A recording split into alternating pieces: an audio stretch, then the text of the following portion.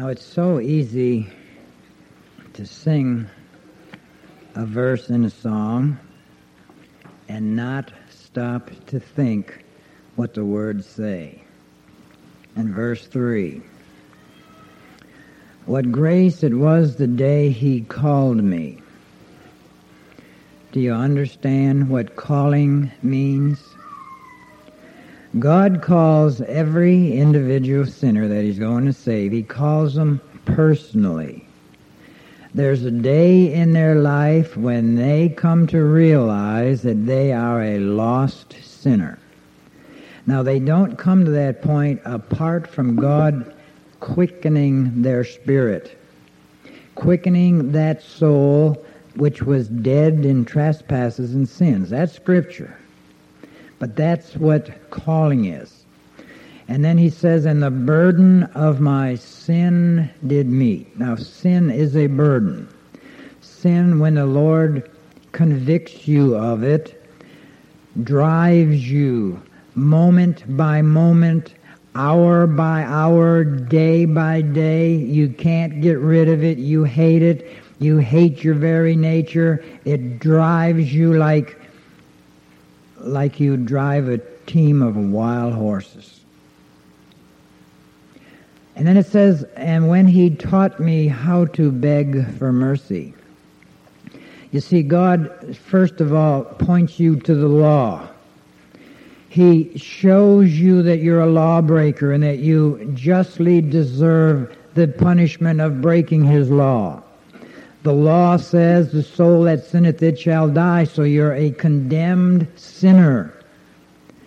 But God also, by the gospel, shows you where mercy comes from. It comes through his Son, the Lord Jesus Christ. He taught me how to beg for mercy. That's not natural. How many people do you know that even profess to be saved, to be a church member, have ever begged for mercy? You see, that's only characteristic of those that Christ died for. There's a very few. They beg for mercy because they know they need it, desperately need it, and you don't quit begging. And he says, as I lay there trembling at his feet. We see God saves that kind of a sinner. That's why I say the words in here are super great. Brother Hale preaches to us every time we sing. I want you to turn this morning to Romans 8, the 8th chapter of Romans. Romans is a magnificent book. I know I have Tyndale's New Testament. Now, Tyndale is the very first Englishman to translate the Bible into English. Nobody else did that before Tyndale. He has a prologue or an introduction to the book of Romans that's 32 pages long. How about that? Well, 31 of those pages was written by Martin Luther. It was so good that Tyndale could not improve upon it, only to put a minor 5-paragraph ending on the prologue, and it's all in Tyndale's Bible. Well, let's read verses 1 through 8, okay? Chapter 8 of Romans. Now there's therefore now no condemnation to them which are in Christ Jesus, who walk not after the flesh, but after the Spirit. For the law of the Spirit of life in Christ Jesus hath made me free. We talked about that last week. From the law of sin and death.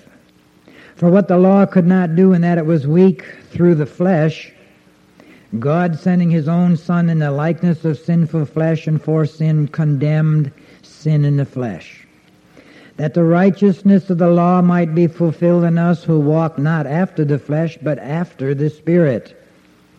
For they that are after the flesh do mind the things of the flesh, but they that are after the Spirit, the things of the Spirit. For to be carnally minded is death, but to be spiritually minded is life and peace.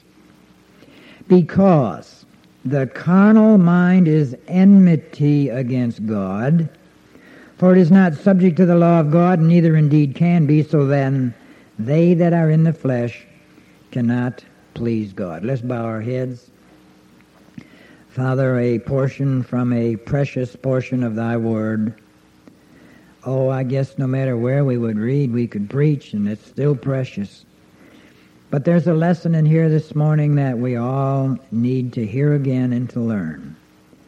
The enmity of the carnal mind, or the natural, normal human being.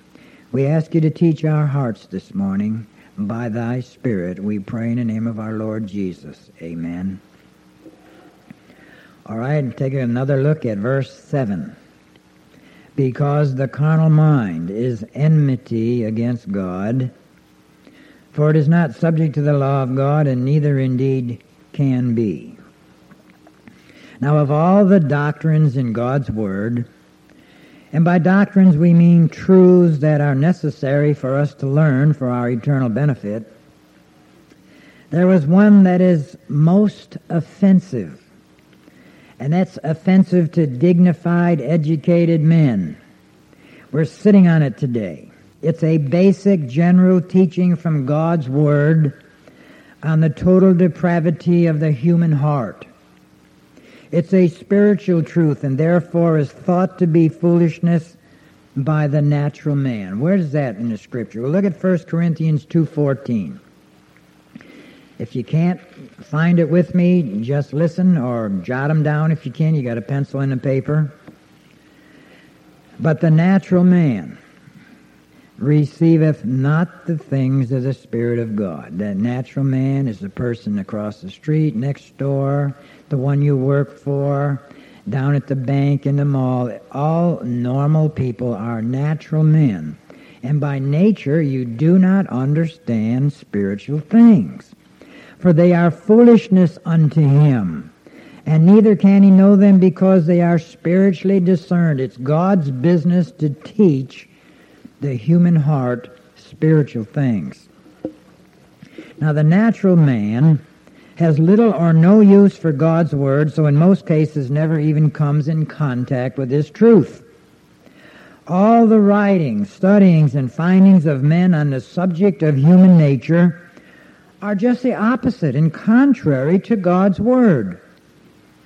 Though there are variations of thought concerning heredity and environment, they all conclude that there is good in all men if you can just get it to the surface.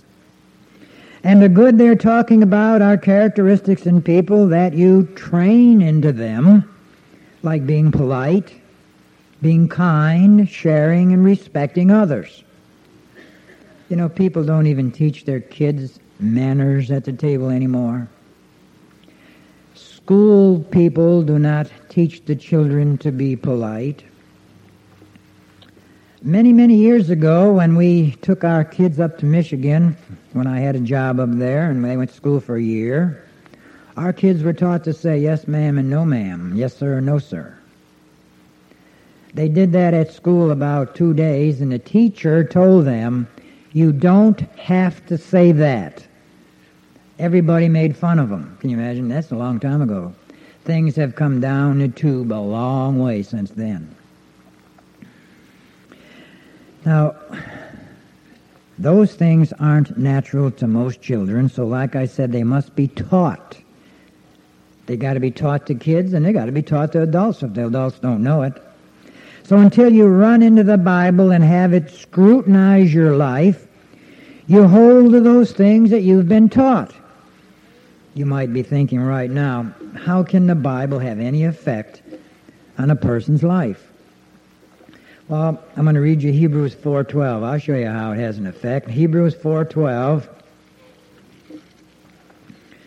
It says, for the word of God is quick, meaning it's living, powerful and sharper than any two-edged sword. It's more like a laser beam, piercing even to the dividing asunder of the soul and spirit and of the joints and marrow, and is a discerner of the thoughts and intents of the heart.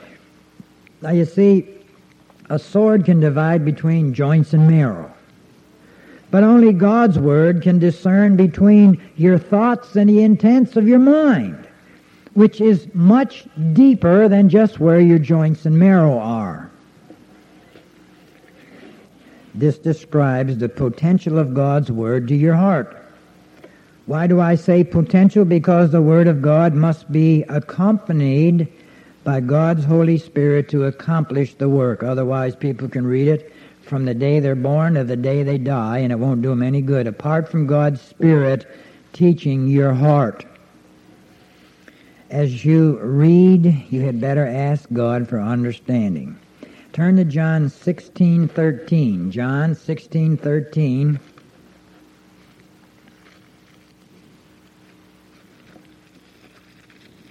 Howbeit, when He, the Spirit of truth, is come, He will guide you into all truth. For He shall not speak of Himself, but whatsoever He shall hear, that shall He speak, and He will show you things to come. That's prophecy. But the first line of verse 14, He shall glorify me. 1 Corinthians 2:10, I'll read that to you also. 1 Corinthians 2:10 tells you that we're taught by God's Holy Spirit. But God hath revealed them unto us by His Spirit. For the Spirit searcheth all things, yea, the deep things of God. Now, when we say we're taught of God's Spirit, that's not bragging. It is only saying that God has, out of His heart of love, taught us things by His Spirit that we would have never understood by our own natural thinking and reasoning. And that brings us to our verse in Romans 8:7, because the carnal mind is enmity against God. You see, because it's coming from God's Word, it's a statement of fact. It's not something I'm making up and putting into the sermon. I just read you God's Word.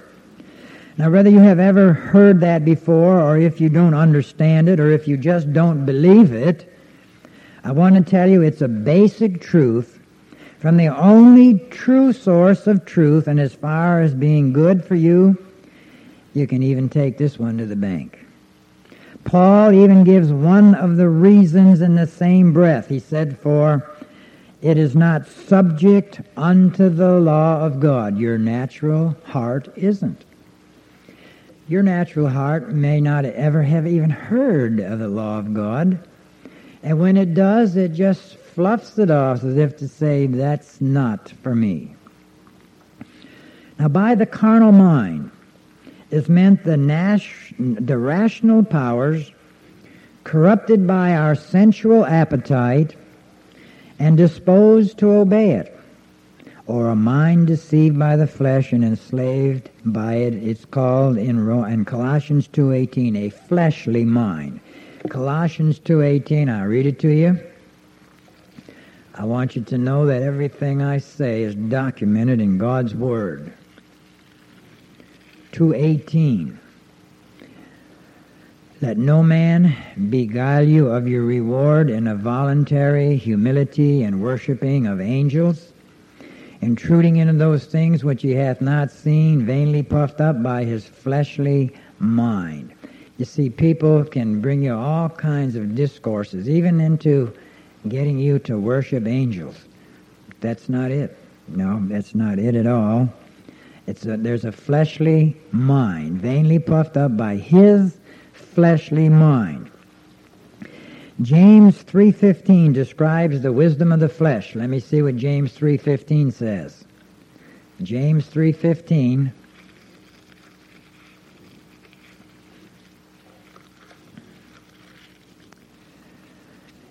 It says, this wisdom descendeth not from above, but is earthly, sensual, devilish.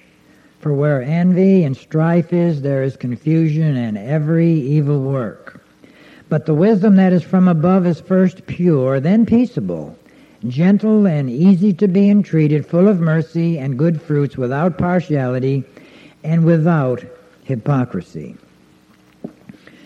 Now, everything in the world is condemned by John the Apostle. That's in 1 John 2:16, way in the back of the Bible.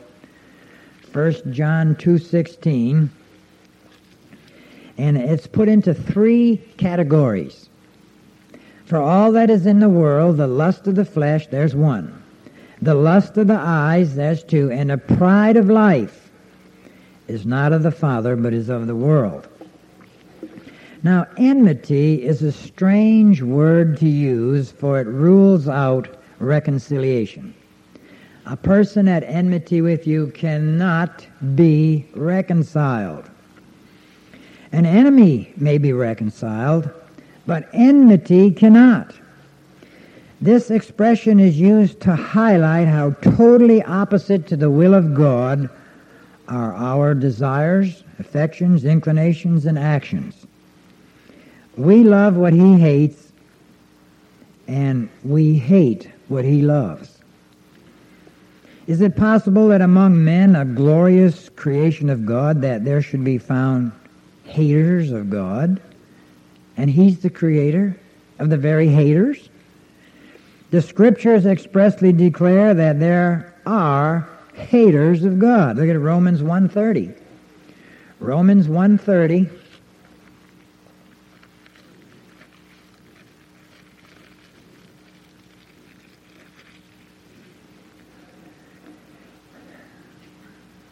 Let me read verse 29 too, because it kind of tells you about,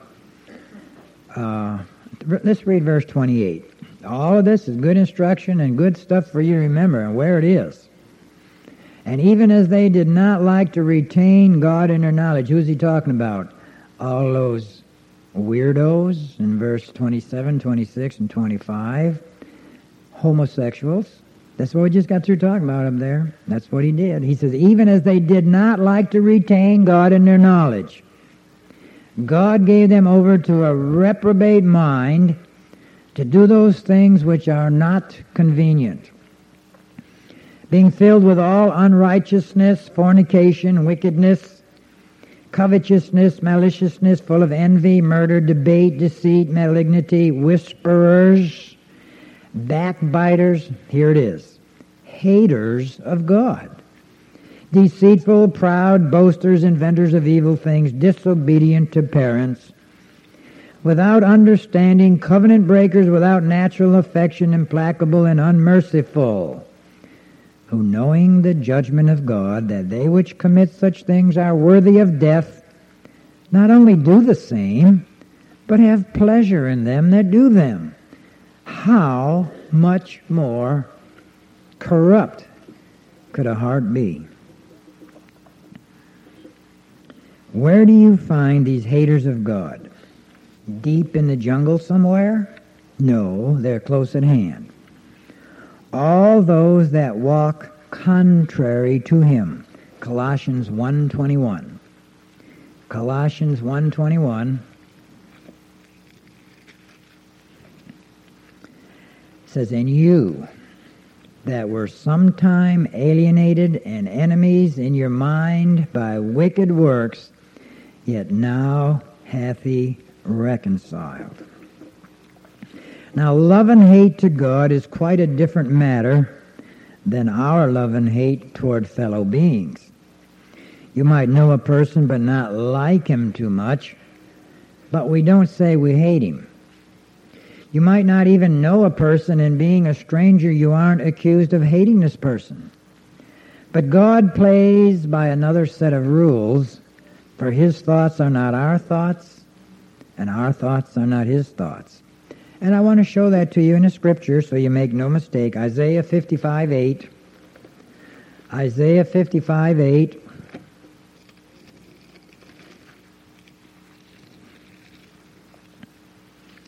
For my thoughts are not your thoughts, and neither are your ways my ways, saith the Lord.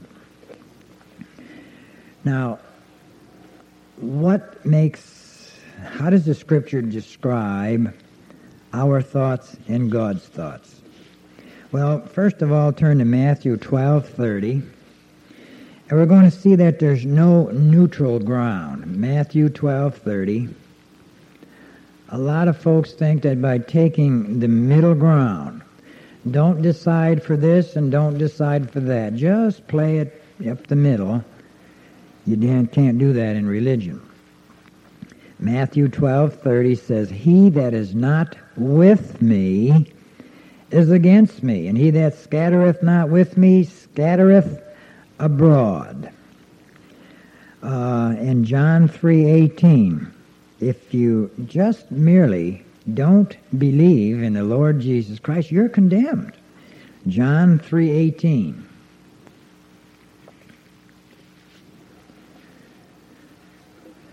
We make a whole bunch of laws and rules and tell you that if you don't do this or if you do that, then you get such and such. But the Bible is so clear and precise, there's no way you cannot understand it. Any person on the face of the earth that does not know, which means believe in the Lord Jesus Christ, is condemned already. They're on condemnation row awaiting execution. When they quit breathing, they immediately bust hell wide open. And people don't like to think about that. They don't like to hear that. And when you go to a funeral home, the only thing you ever hear is, now they're not suffering. Now they're in a better place. I have known very, very, very few that are in a better place. And I've been to a lot of wakes. And I just have to stand there and grin and bear it. Grit your teeth. Yeah, they're in a better place. They are now a believer. They are now understanding the truth that they rejected, that there is a hell to shun and a heaven to gain. John 3:18, "He that believeth on him is not condemned. But he that believeth not is condemned already." You got it? Condemned already. Who condemns you? God's justice has. God condemns you. His word condemns you. Because he hath not believed in the name of the only begotten Son of God. All right. Now 1 John 2:15 says that just to love the world means that God does not love you. 1 John 2:15, we were there close by a minute ago. He says, "Love not the world, neither the things that are in the world. If any man love the world," any man. I mean, I don't care what kind of a profession you have. If you love the world, the love of the Father is not in him. Now, how much further can this thing go? Well, I want to tell you. Not even your love for your mom and your dad is to come before the Lord Jesus Christ. Look at Matthew 10:37. Matthew 10:37. People have the mistaken idea that God can be thought of and cared for on Sunday morning and at Christmas time and at Easter time, but everybody else in the family comes first. It's not what the Bible teaches. Look at verse 37. "He that loveth father or mother more than me is not worthy of me." You want to go a little bit deeper? "And he that loveth son or daughter more than me is not worthy of me." You see, the gospel isn't too easy, is it? In fact, it's quite offensive. You have got to set your heart and affections upon the Lord Jesus Christ and seek him only. It's not that you're to hate anything or anybody, but you're not to let them be a stumbling block to you getting to Christ.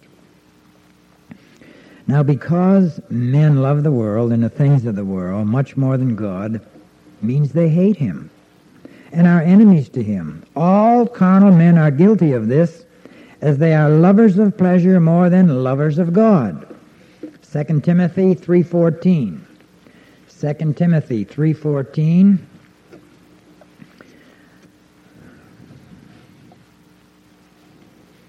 Three four. 2 Timothy 3:4. I'm going to start with verse 1.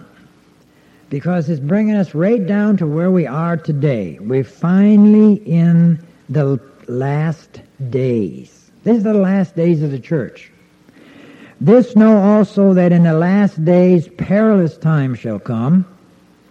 Men shall be lovers of their own selves, covetous, boasters, proud, blasphemers, disobedient to parents, unthankful, unholy, without natural affection, truce breakers, false accusers, incontinent, fierce, despisers of those that are good, traitors, heady, high-minded, lovers of pleasures more than lovers of God. Now, were these religious people? Well, look at the next verse. Having a form of godliness, but denying the power thereof, from such turn away. They profess a religious profession, and they don't know God. That's as simple as that. Denying the power. They don't know anything about the Son. They don't know anything about the Father. They don't know anything about the doctrines of the Word, but they profess. They have a form of godliness, and it's terrible times we're living in right now. Now, we are said to hate God and to be enemies if we rebel against Him and disobey His laws. That's the way the Scriptures teach. And here in our verse, our respects to God are interpreted and judged by our respects to His law. It says, by this God measures our love and hatred to Himself. It is enmity to God because it is not subject to the law of God. You want to read our Scripture one more time? You got your ribbon there? Just turn over to Romans 8, verse 7. Because the carnal mind is enmity against God, for it is not subject to the law of God. It's not subject to the law of God.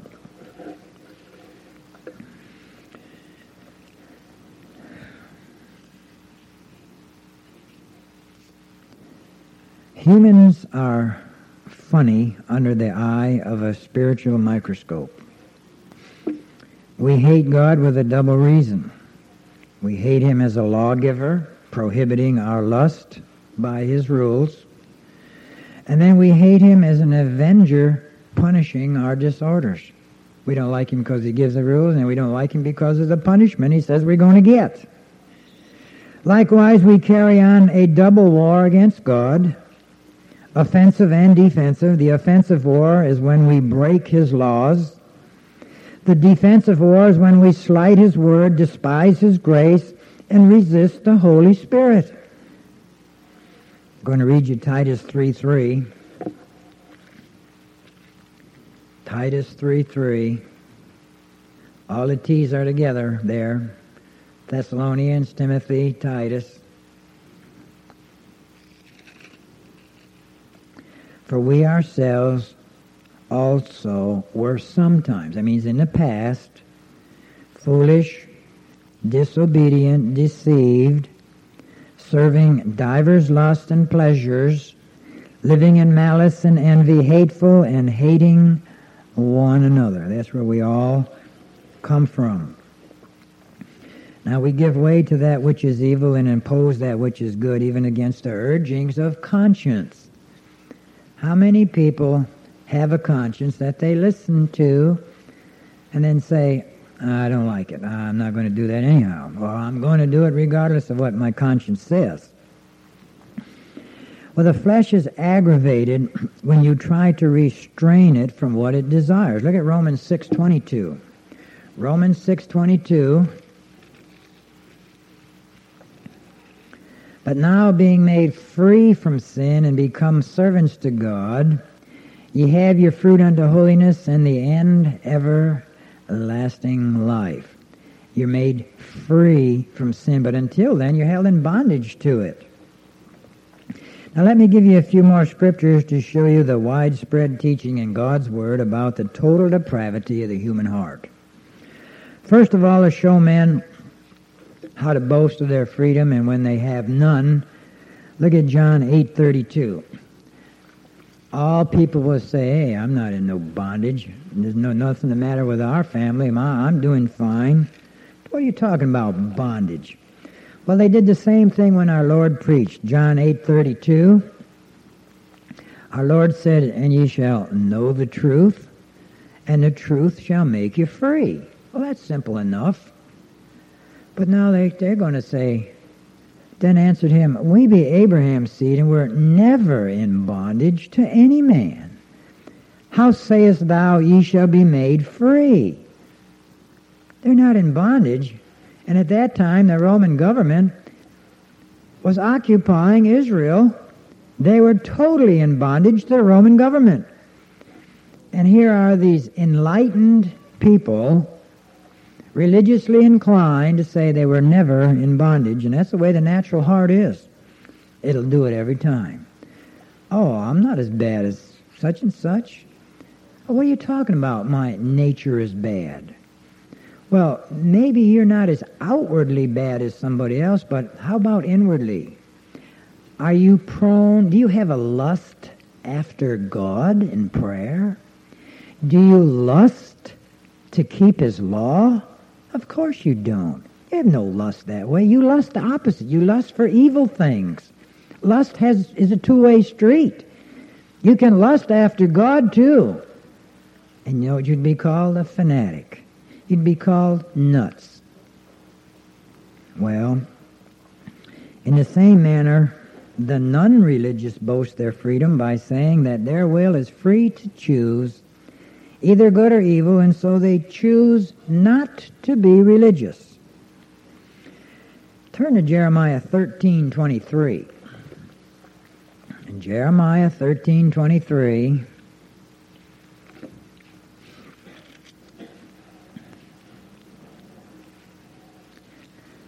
we're going to see if a man can choose to do good or evil. Here's one of the questions God gives you in His Word. Can the Ethiopian change his skin? Or the leopard his spots? Then may ye also do good that are accustomed to do evil. So it's impossible. A leopard can't change his spots. The Ethiopian can't change his skin, but some try. Some try real desperately to do it. It just don't work. Stay in Jeremiah, but look at Jeremiah 2:25. See how they answer Jeremiah when he speaks to them God's Word. Jeremiah 2, verse 25.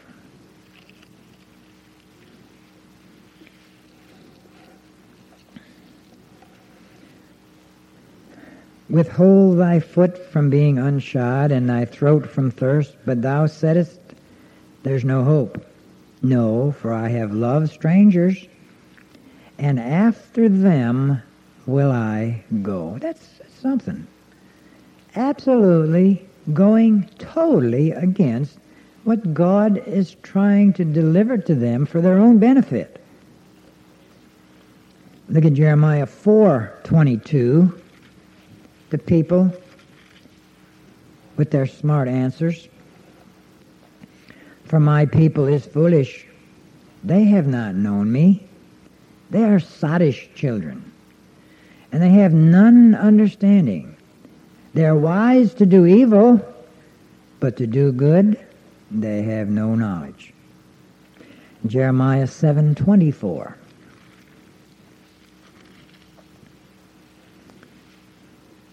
But they hearkened not, nor inclined their ear, but walked in the counsels and the imagination of their evil heart, and went backward and not forward. God's messengers have always had that kind of opposition, no matter where or when. Psalm 2, verse 2 and 3. Psalm 2, 2 and 3.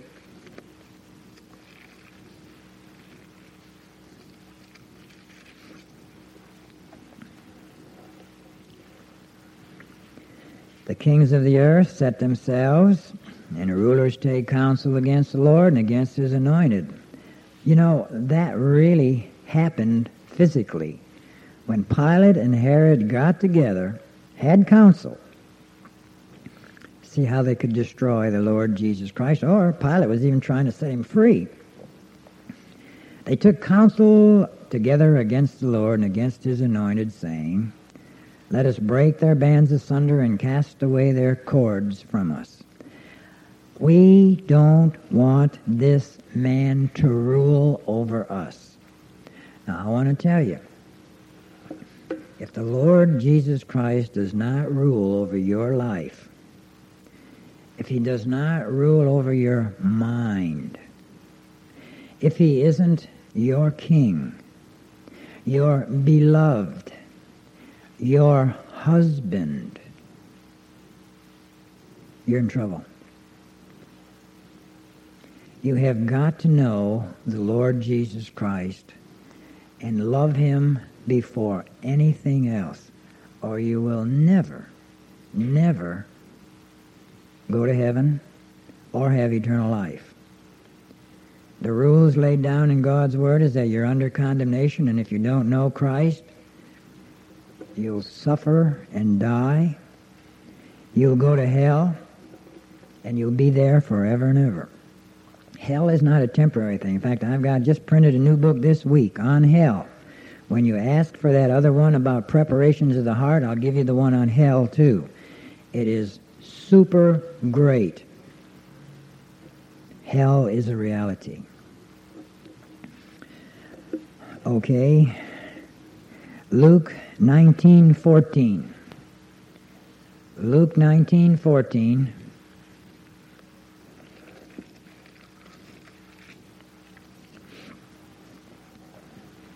I just got through quoting that, and I didn't even know this was coming up. But this is what happens. But his citizens hated him and sent a message after him saying, "We will not have this man to reign over us." You see, the sayings of our Lord Jesus Christ are the words of God, who is informing, who is telling people in a story form exactly what they're going to think and say. Every word you read in here has depth of meaning.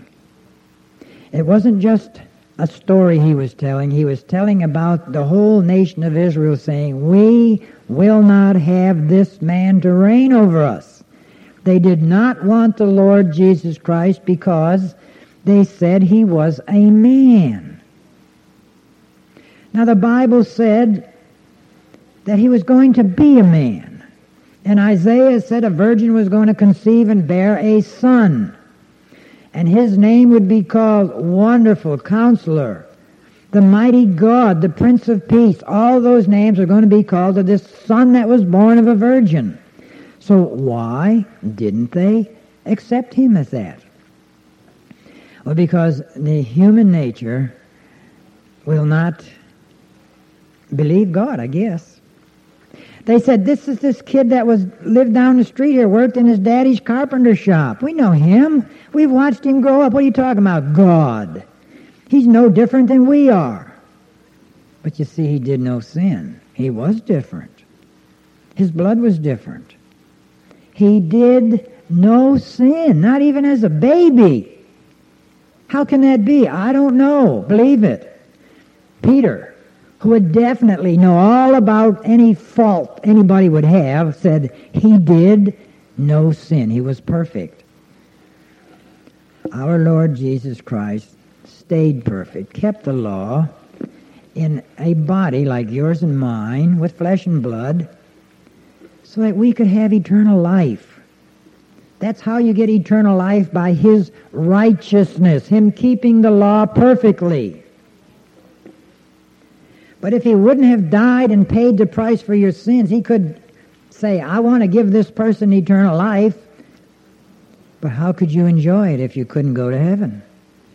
If your sins weren't paid for, if you couldn't stand in the presence of God. So he had to also pay for our sins with his blood, and then the two go together.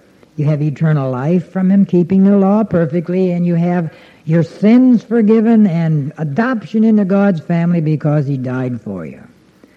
That's what Christ did for each and every one of us that believe on him. So how silly not to know him. How silly not to take time out in life and get to know him. We've got young people here so concerned about school and where they're going to go and who they're going to date and where they're going to go to the next game. Come on, guys. There's a little girl in the front page of the paper, 8 years old, was killed instantly. Did she know she was going to die? No. Who would have ever thought that? You don't know when you're going to go either. And you're old enough to know that you should come to know the Lord Jesus Christ. You got to come as a lost sinner. You got to see yourself as a needy sinner. You've got to ask God to show you that you're a lost sinner. You don't ever find it out by yourself. Cry to Him for mercy, and He'll give you mercy. That's how simple it is. If you beg for mercy and know you need it, you get it. But people that laugh at the message think they got plenty of time, that there's time when you get older you'll be able to get religious. You better forget that, because today is the day of salvation. And with things happening in Israel the way it is right now, we don't know how soon the Lord Jesus Christ is coming back to take us out. So listen to His promise. Listen to His invitation. Come unto me, all ye that labor and are heavy laden, and I'll give you rest. That means He will give you eternal rest. But you got to have a burden, and you got to come to Him knowing you need salvation. Let's bow our heads.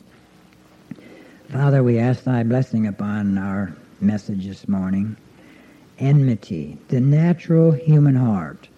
Reconciliation, the grace of God, sending His own Son to be our substitute Redeemer. Oh, we thank You for Christ this morning, and ask that each heart here will have been